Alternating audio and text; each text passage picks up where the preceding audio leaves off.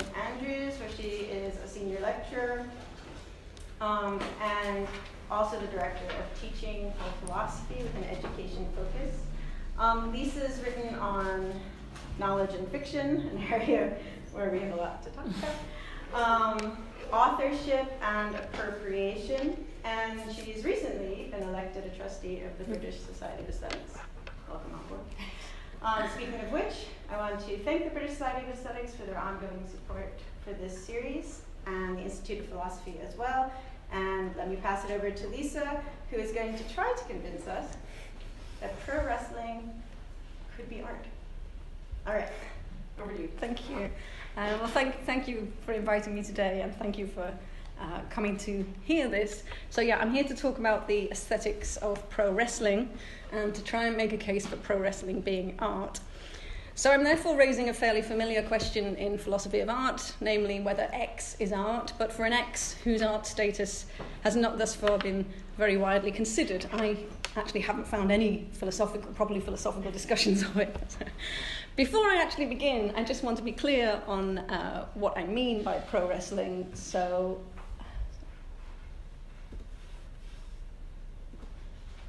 I mean this kind of stuff. Right. So I noticed that whoever made the poster got it right. It was the right kind of image. So yes, I'm talking about this kind of stuff, the popular, brash form of performance or entertainment that's loved by millions of people around the world.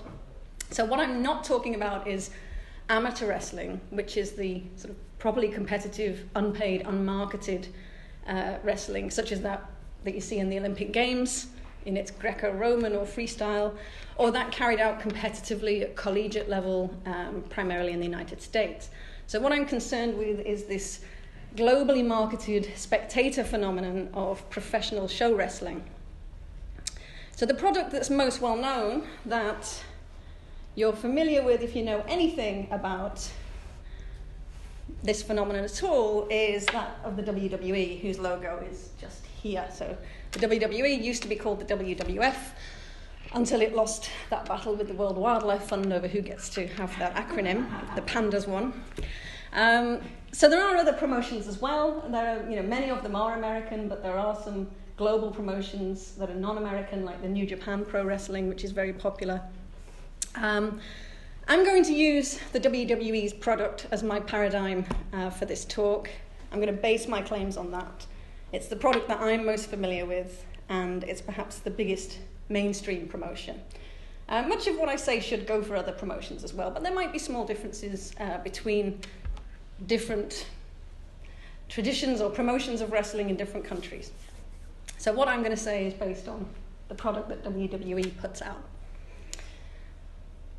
Now, pro wrestling occupies something of a strange place in the landscape of appreciation. Serious sports fans shun it, citing its alleged fakeness as a reason for not engaging with it. It's been referred to as sideshow, lowbrow kid stuff, soap opera for men. So how should we think of it? Pro wrestling institutions like the WWE self-identify with the label sports entertainment. And while the label of entertainment is uncontroversial, few people might think of pro wrestling as art. But there is a case to be made for its being more than mere entertainment, and a few appreciators have indeed claimed art status for it, both in the past and in the present day. Most notably, perhaps, Roland Barthes waxed lyrical about the cultural significance and grandeur of the phenomenon in his 1957 essay, The World of Wrestling, which is in his Mythologies collection. I'll be saying a bit more about what Barthes had to say. More recently, others, including some wrestlers themselves and would-be critics of wrestling, have also highlighted its art nature. So there's a quote here from a former WWE wrestler, CM Punk, who identifies it not only as art, but as a particularly American form of art, like jazz and comic books. It's something that's emerged from American culture.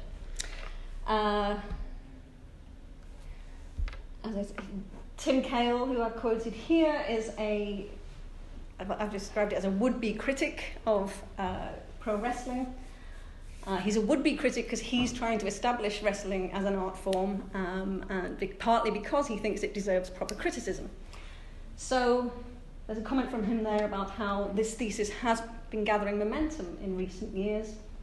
So that's from an article he published on his website in June of this year. And in the same month, the New York Times published this article and OpDoc, so a documentary sort of film essay by Tim Grant, about the parallels between pro wrestling and opera. You know, the title he uses here, skip the opera, go see some pro wrestling. So this idea, the thesis that pro wrestling is art, is not a new thesis, but these are outlying voices, and thus far there has not, as far as I'm aware, been any attention paid to wrestling from the standpoint of analytic philosophy of art. So I suppose I'm putting myself out there as the pioneer. And this is actually my first attempt at trying to capture what is art status worthy about wrestling. This is the first outing of this talk, and so I thank you again for being the audience for it, and I hope it's not just too nerdy. What I want to do here is focus on a number of different aspects of this performance phenomenon and discuss how they have, in my view, clear aesthetic and or artistic properties that we find in other comparable forms of art. The aspects I want to focus on and the properties I'll discuss therein are the following. I want to focus on the visual and physical aspects of wrestling and talk about the beauty and meaning that can be seen there. I want to talk about the narrative and dramatic aspects and the meaning and significance within those, the complexity of the fictional aspect, and the various layers of engagement and appreciation that are possible from the audience fan point of view, so focusing on the appreciative aspect there. Now, I'm not going to here take a stance on which theory of art's definition we should have if we want to think of wrestling as art.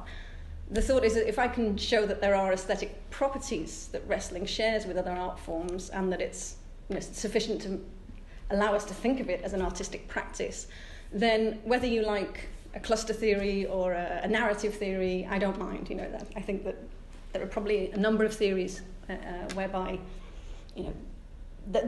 whereby you could recognise wrestling as art if what I say is true.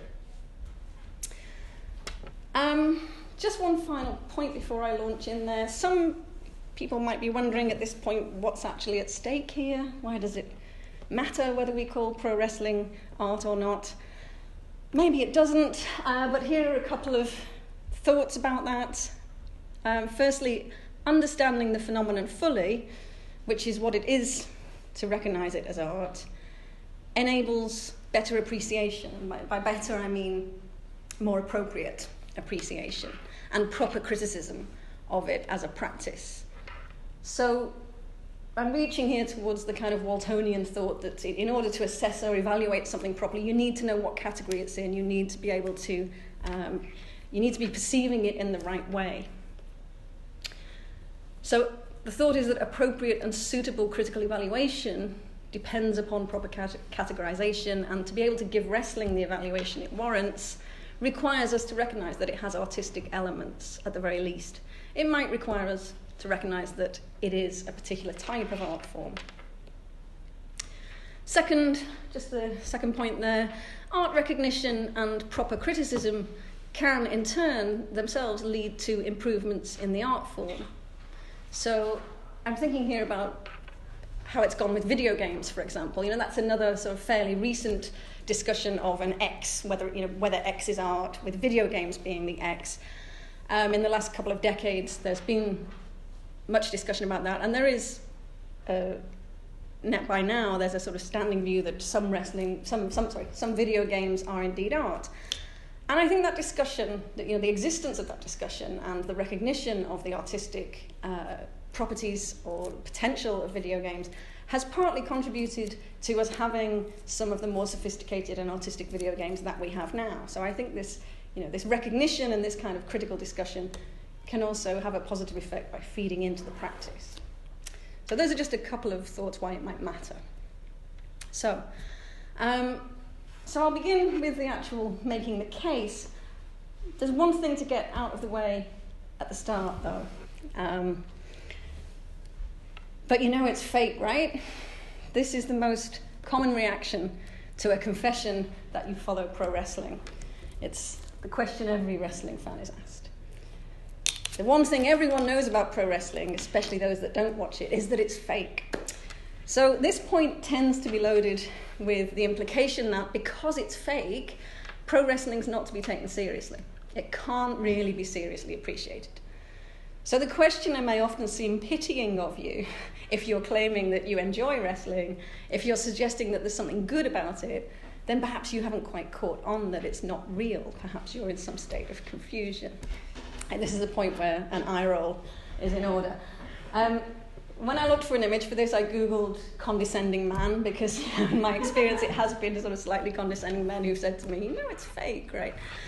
So to deal with this fakeness claim, the idea that wrestling can't be seriously appreciated because it's fake, let's first note that the same could be said of the plays we go to see, the movies we watch, and the novels we read. They're all fake too, in the sense that the events they depict didn't actually happen, or at least not in the way that we're shown them in the novel, film, or drama. But no one declares novels or films to be not worth bothering with because their events aren't real. No one walks out in disgust from a film or play because the people on stage are just pretending to do stuff and they're just saying things that someone already wrote for them to say. Now, the wrestling skeptic, that's this guy, he'll respond that there's a difference between this and the fakeness that's being alleged of pro wrestling, though. Novels, plays, and films aren't so much fake as fictional, they'll say. You know, fiction being a mode of representation or a genre that we implicitly grasp and that we enjoy for a variety of reasons that posit no requirement for its representations to be of actual world events.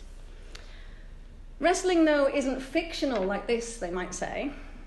The reason it deserves the adjective fake is because it's presenting as a competitive sport, and yet the outcomes of its matches are predetermined and its in-ring moves are to some degree choreographed. Well, those latter points are true. Pro wrestling is, in the widely used parlance, scripted. In-ring wrestling bouts are planned, loosely choreographed, and perhaps rehearsed. Furthermore, the trajectory of each wrestler character through his or her various matches, the story of who wins, who loses, who becomes champion, who remains contender, those trajectories are planned and written by a team of creatives. The promos that wrestlers perform live in the ring or record behind the scenes are scripted. This much is all true. But this would only be a problem if it were deceitful, if pro wrestling were indeed presenting itself as competitive sport while scripting its outcomes. But this is not the case, at least not any longer. There's some discussion as to whether it was ever the case in the sort of early days of wrestling and its emergence from basically carnival and sideshow and so on. But I don't really want to explore the history of that here. Today, pro wrestling does not, in fact, present itself as pure sport, and moreover, it makes it abundantly clear that it does not. So clear, in fact, that it's perennially surprising that wrestling skeptics should get it so wrong. For one thing, wrestlers are openly referred to as characters or actors. The acting that they enact is invariably delivered in an over-the-top, hammy or camp style that leaves no one in any doubt that what they're watching is scripted. Anyone who even just scratches the surface of pro wrestling grasps immediately that there is indeed a fictional world operating here, a world whose events are presented to us in the fictive mode, that is, with the intention that we adopt a fictive stance towards them. We're not watching a real sport. We're not watching competitors actually engaged in conflict. We're watching the fictional representation of conflict.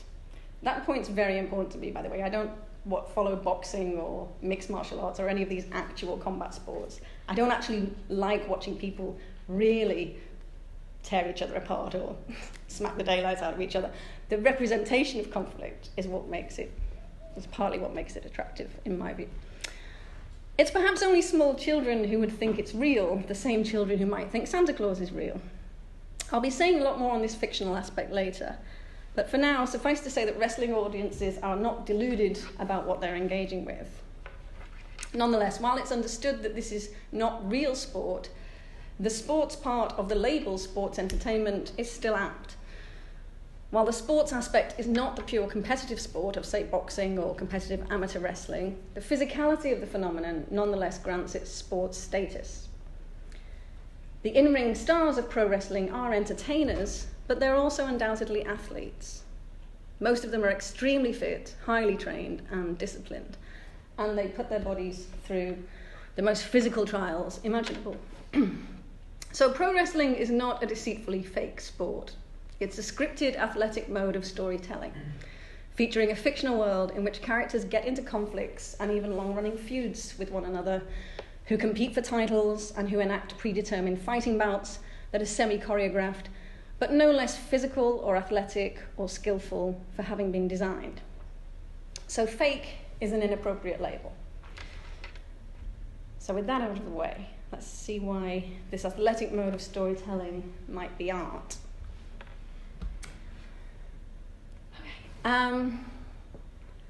So first of all, I'm going to talk about as I said, the visual and physical aspect, and I'm going to start with the moves, okay? Because in its physical aspect, one focus of wrestling is naturally what goes on in the ring.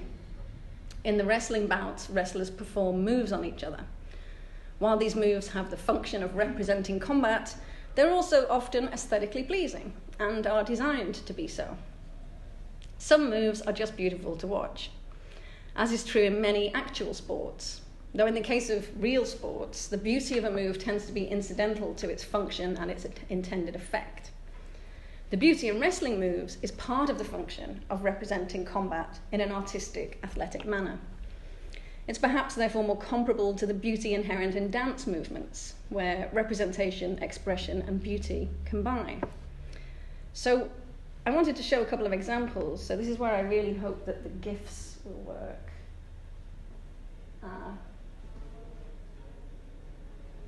Yes, okay, good.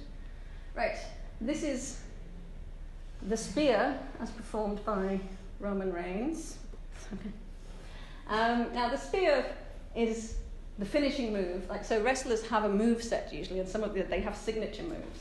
And this signature move, this spear, is the finishing move of Roman Reigns. So it's the one that he usually defeats his opponent with. I mean, from this angle, you're just seeing it, what it's like to see a spear coming at you. This is a 300-pound man that's being taken down here.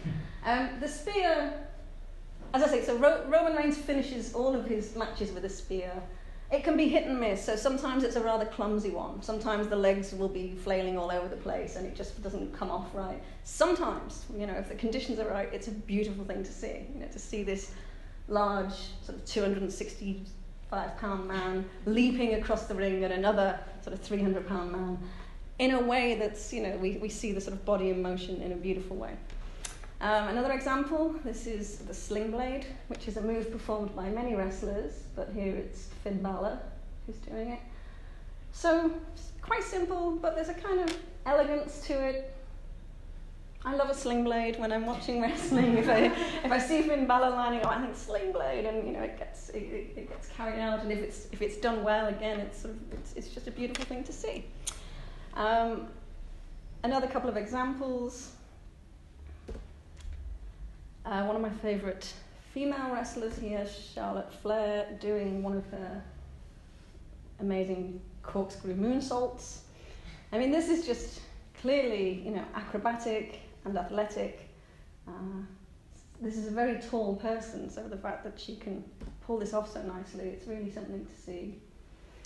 And similarly, this one's perhaps not so much elegant and beautiful. There's an aspect of the danger of it adding something. There's a sort of catharsis, I suppose, to seeing this move pulled off well, because every single time he does that, it looks like he's going to break his neck. It looks like he's not going to make it. He's not going to be able to pull it off. And you see Jeff Hardy climb up to the top rope, and the Swanton Bomb is coming, and your heart is in your mouth until he lands. He sometimes does that from the top of a ladder as well, which is even more frightening. So wrestling moves, I'm saying, they can just sometimes be beautiful. There's moments of beauty there. But they don't only have the capacity to be beautiful, they can also bear meaning. So the moves themselves, in this physical action, there can be meaning. Already representational and expressive, they can also be layered with significance that's derived from their place in the narrative or the drama within which they're enacted. Again, an example is probably best to illustrate. So in this example, we're going to see Dean Ambrose performing a curb stomp on Seth Rollins. Now, the picture I showed at first when I said this is the kind of stuff I'm talking about, that picture was Seth Rollins doing a curb stomp. The move is Seth Rollins' signature finishing move, or it used to be before it was banned, because apparently kids in playgrounds were doing it, and they all got very nervous. And the CEO of the WWE had to tell this wrestler that he had to find a new finishing move.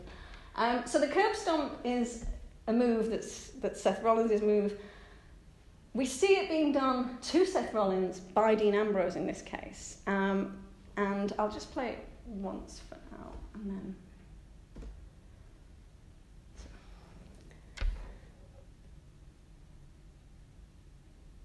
Now, without knowing the drama, the background there, it's, probably doesn't look much.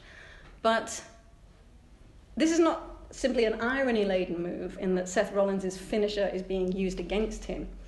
It's also laden with a poignancy that comes from the history of these two characters. So these two characters were once the closest of brothers in the sort of, being a team sense, along with another character.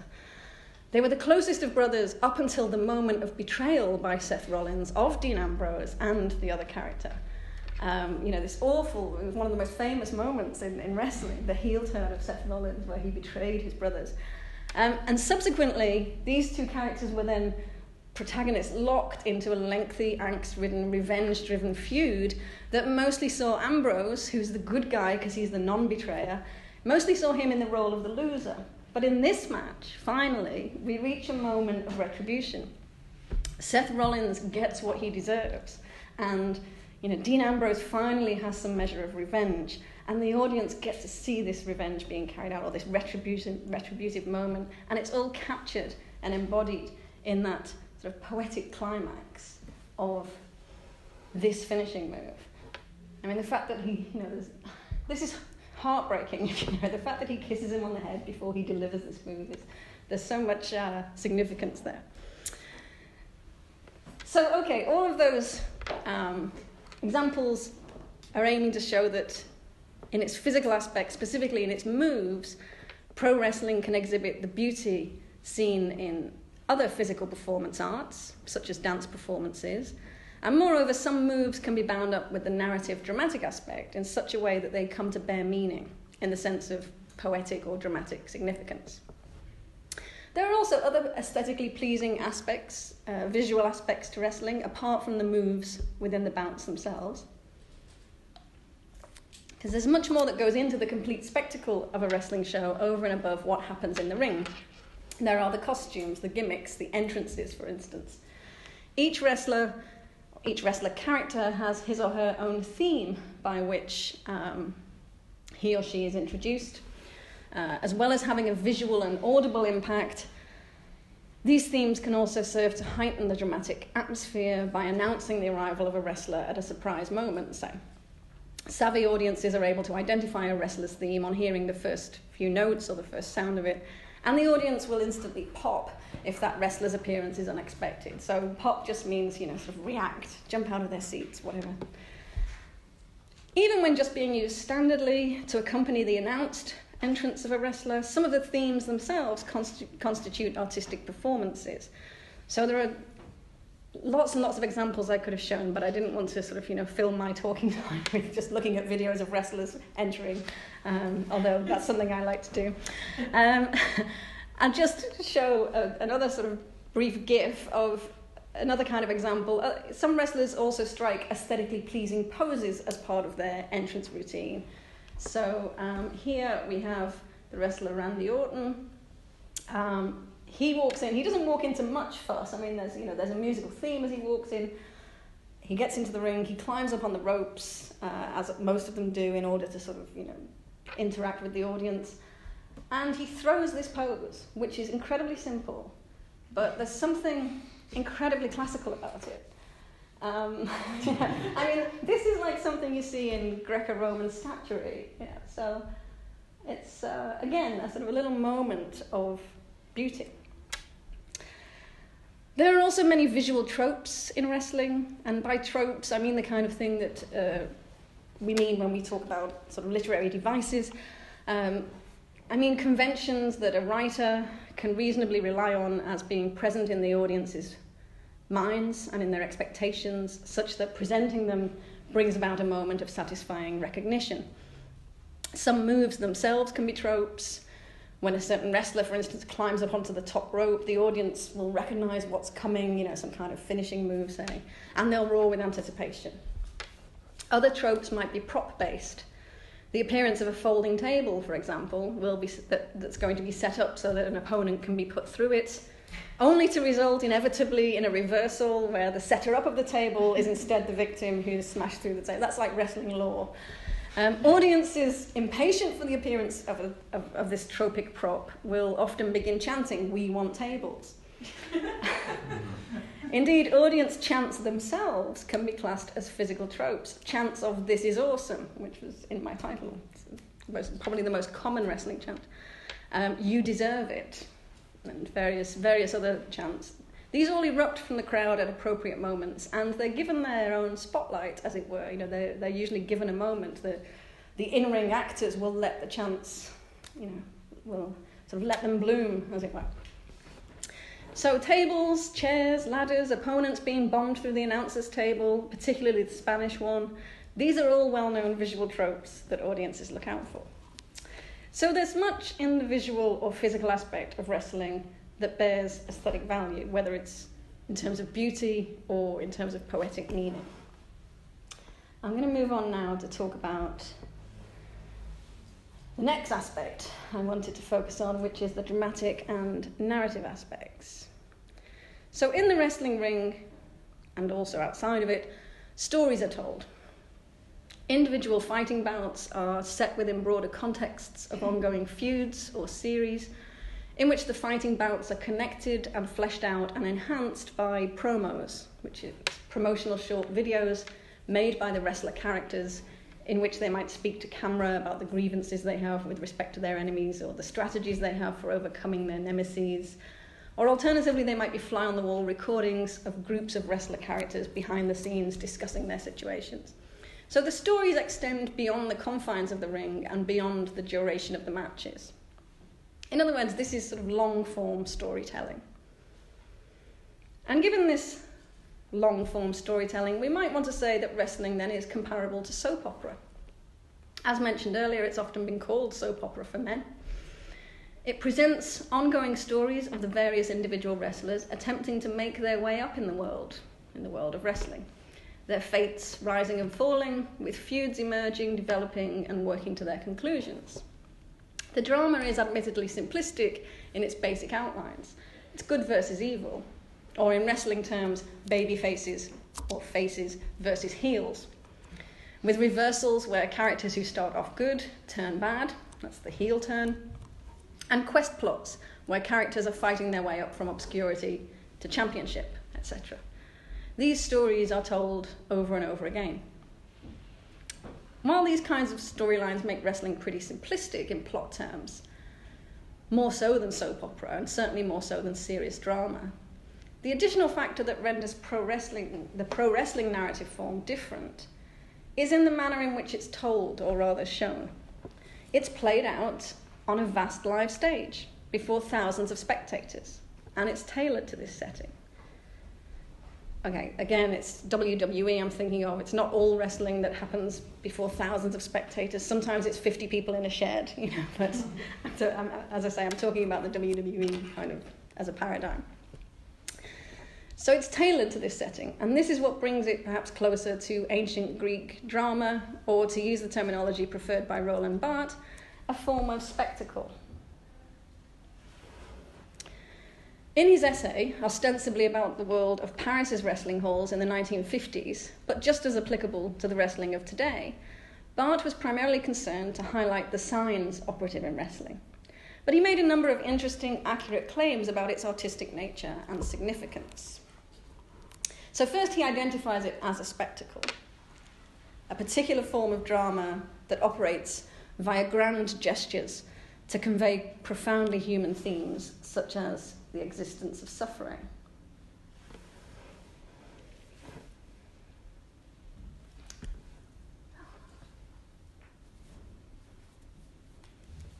I feel like I have to say to the recording, I'm just letting people read the quotes.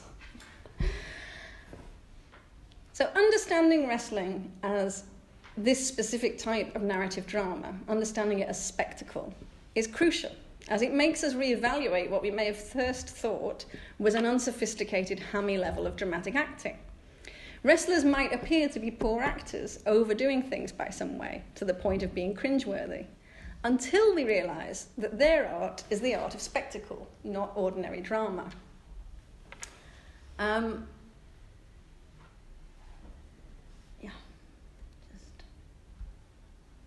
Slide.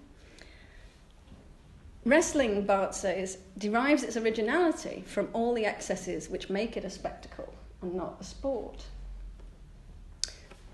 So here he talks about wrestling presenting man's suffering with all the amplification of tragic masks, and the wrestler who suffers in a hold which is reputedly cruel, such as an arm lock or a twisted leg, he offers an excessive portrayal of suffering.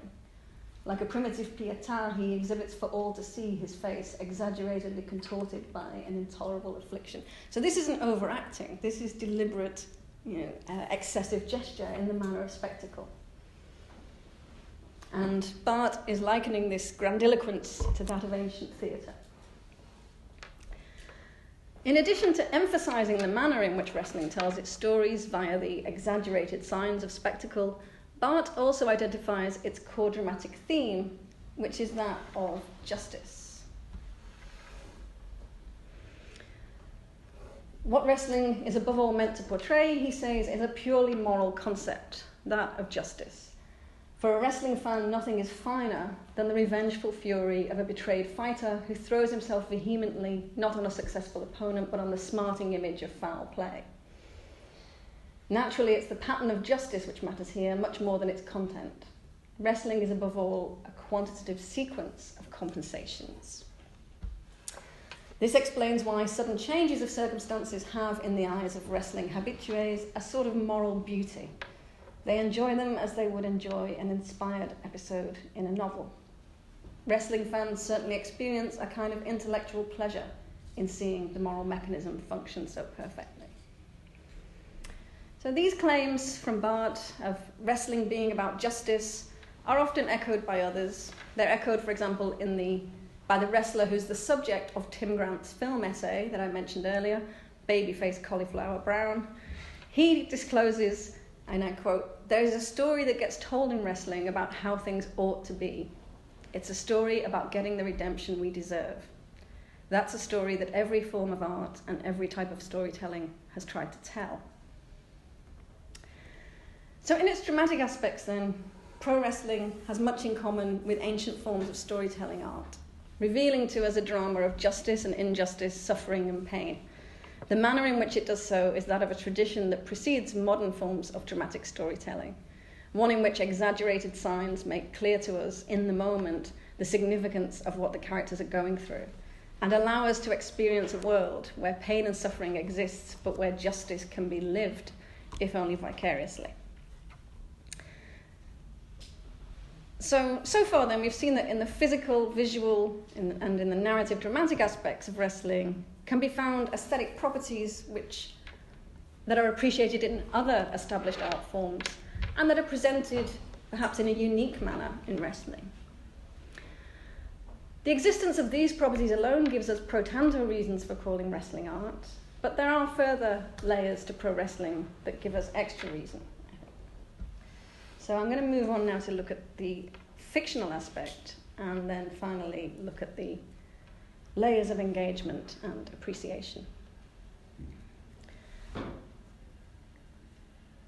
The fictional status of wrestling is something that it's another aspect that needs to be correctly understood if we're to appreciate the phenomenon in the way it warrants.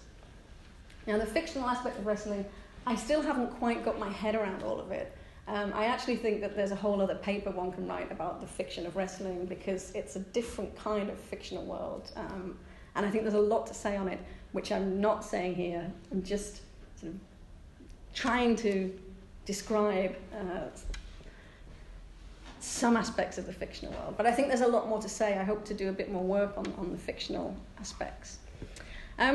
It's already been made clear that it's an error to see wrestling as fake, as a fake something, rather than as a form of fiction. But the fiction here differs in important ways from other fictions we're familiar with. Perhaps the most important thing is that the distance that is usually present between ourselves and the fiction when we engage with, say, novels, films, and plays, is vastly reduced when it comes to wrestling. Okay, that distance is reduced. Even when compared with its closest neighbouring fictional form, theatre, there's a notable difference. In theatre, we also watch actors perform before us, but traditionally, we ourselves are not part of the performance. We are behind the so-called fourth wall. In wrestling, things are different. We are the spectators, both within and without the fiction. Tim Kail, who I mentioned before, has described this fictional setup aptly, I think, as no-wall theatre. So there's a quote from Tim Kail. "Pro wrestling has no walls to begin with. It is no-wall theatre, a category of performance art that strives to mimic reality so thoroughly that it removes all appearance of artifice." It's quite striking that this description can hold, given what we've said about the exaggerated, spectacular nature of the storytelling. On the one hand, such spectacle surely screams artifice, and yet here we are talking about the removal of artifice. But let's remember that at its heart, the fundamental conceit of the fiction of wrestling is that the in-ring theatrics are real, that they're legitimate. Whether in the wrestling hall or arena or watching on television, the role played by the audience is that of both audience of the fictional phenomena of wrestling and audience of the real combative competition, that's fictionally real, of course, that's unfolding before us. So a bit more from Tim Kail here to illustrate what I mean there. Imagine a play that's taking place not on a stage, but in the actual location described in the script, and the audience are simultaneously characters in the play they're observing. They are the fight's audience. That's no-wall theatre, and that's what pro wrestling is doing. So I think this is absolutely spot on with respect to that closing of the distance between the person engaging with the fiction and the work of fiction. Tim Kail thinks that it's this art, in the sense of crafted artifice, that makes wrestling art, in the sense of having art form status. And he discusses at some length how this art nature emerged as pro wrestling evolved out of its carnival beginnings, out of its sort of step right up days of carnival promoters manipulating a gullible audience. Over time, it developed the narrative and theatrical techniques that have come to establish it as a kind of near-perfect simulation of sport.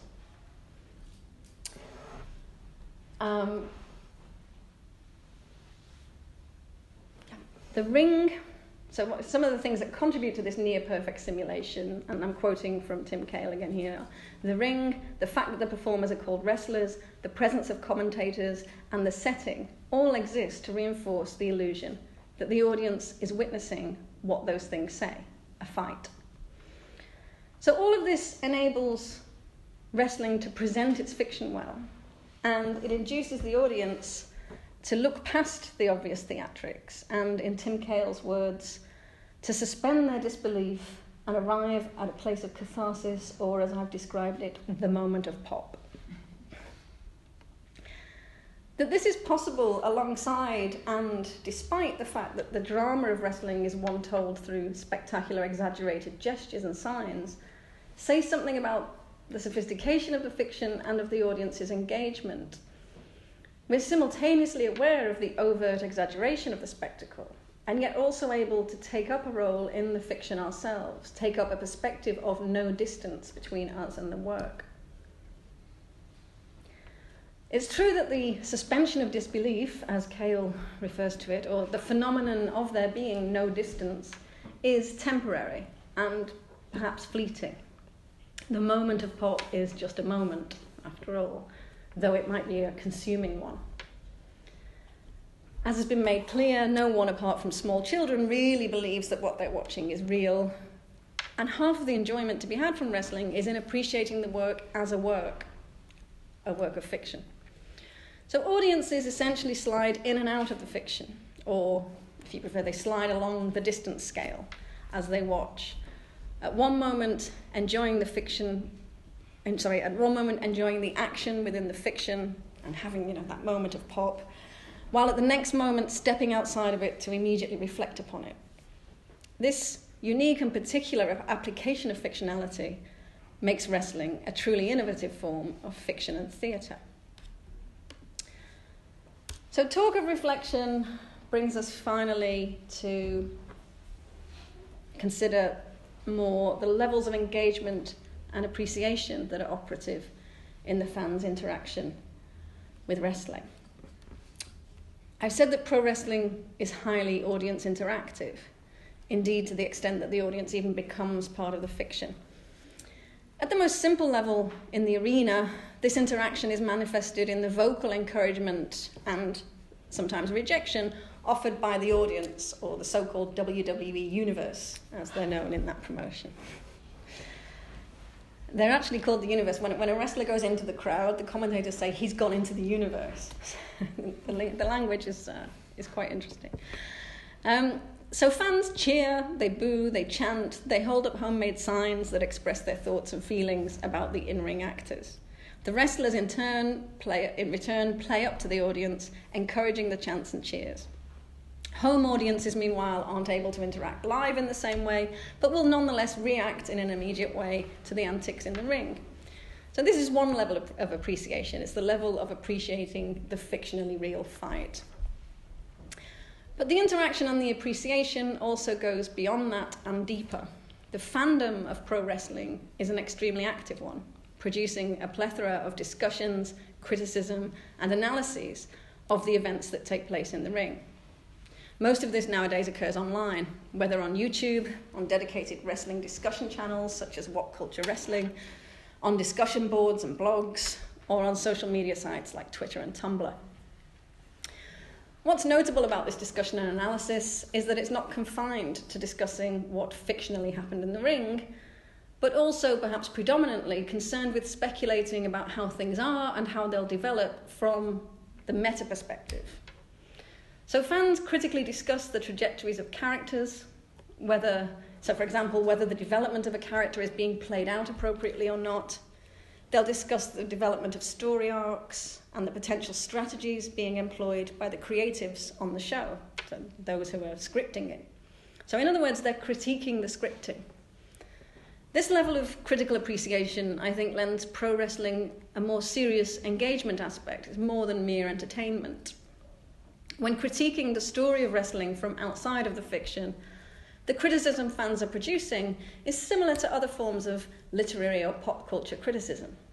We can, for instance, compare this sort of metacritical activity of the serious wrestling fan to that of the pop culture critic who offers analyses of, say, television drama or soap opera, analyses that take apart the way in which a character or storyline is developed, and in the case of long-running soap operas, might identify the way in which a storyline or event refers back to or brings to mind something from that art form's history. So all that kind of stuff goes on in wrestling criticism too. Kind of side note, it's also possible that some of this criticism, carried out as it is through open access media, actually has an effect on the future wrestling stories. There's much speculation over the extent to which fan commentary and criticism might be shaping the decisions made by the creatives over how stories are scripted. Now, it's not an easy matter to know one way or the other whether this is really happening, but if it is, this evidences another level of interaction between audience and work or product. But whether or not it's being acted upon by the wrestling writers, it's fair to say that some of the critical activity of wrestling appreciators is carried out at a level comparable to the professional criticism engaged in by literary and film critics. it seeks to highlight the significant value to be had in appreciating the complex levels of engagement that wrestling offers. From the sheer pop of enjoyment at the sight of a great move well executed or the appearance of an anticipated wrestler onto the scene, through to the moments of catharsis-like satisfaction as a profoundly human and deeply resonant moral theme reaches its climax, to the intellectual ponderings over the workings of this surprisingly intriguing fictional world. All in all, there's a cerebral aspect to engaging with pro wrestling. It can be appreciated on many levels and for its different aspects. At its deepest level, it has as much to offer as other pop culture phenomena with which critics engage, whose potential for critical engagement lifts them above being mere entertainment.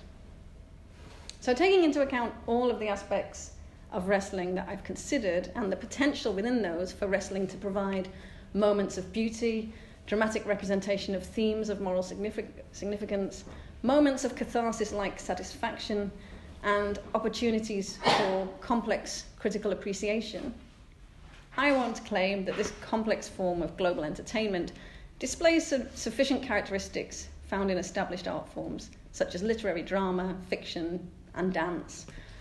And it does so to the extent that it should be recognised as having art status of its own. A couple of ifs and buts to finish. I'll do a but first. Isn't pro wrestling coarse and sexist and racist? And yes, it's all of those things. It can be. It has been. Today, much less so, thankfully.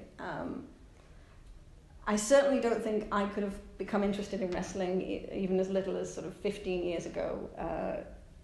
The blatant sort of lewd sexism of it would have very much put me off. In the present day, it's very different than it was in the 1990s or early 2000s, say.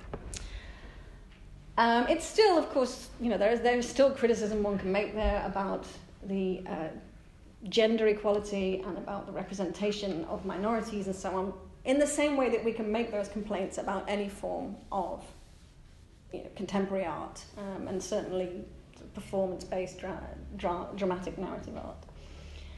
So it can be those things. And my claim is, of course, not that wrestling is always art, but that it can be. So at its best, it can be art.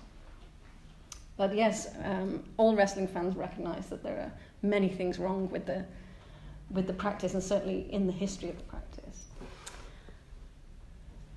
Another question that I haven't really got around to giving much thought to is, and even to whether it's actually an important question or not, is if pro wrestling is an art, if people are prepared to accept that it's an art, then is what kind of art form is it? How should we think of it? I've said that it shares features with drama, with theatre, also with ancient forms of drama, but it's also it's legitimately labelled sport. I mean, it has a sport aspect to it. It involves gymnastics and acrobatics. So, should we think of it as some kind of hybrid of theatre and sport, or theatre and acrobatics, theatre and gymnastics? I'm not sure whether a hybrid option is the best option to take. I think it's right with hybrid art forms. The thought is usually that something emerges, sort of develops as a kind of like the offspring of two other art forms. That doesn't seem to be the right picture here with wrestling. Perhaps it's better to think of wrestling as primarily a form of theatre, but a unique and innovative form of theatre that has its roots in sideshow or carnival and has similarities with ancient spectacle, also draws from real wrestling, and it's also, along with all of that, there's input from social media technology.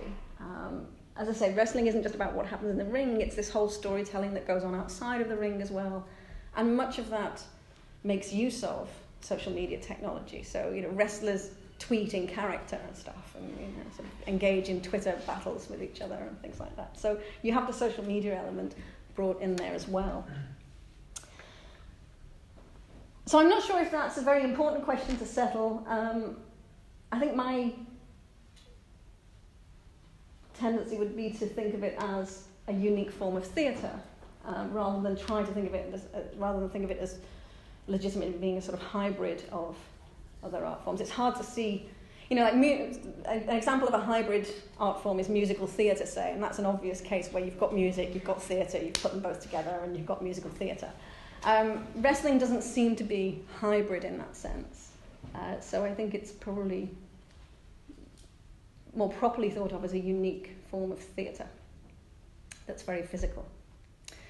So that's pretty much everything I wanted to say. Are we roughly at time? Or? 5 minutes if you wish to take. Well, I haven't got anything else to say. That's my case sort of presented, and I'm ready for questions. Okay, great. Thanks.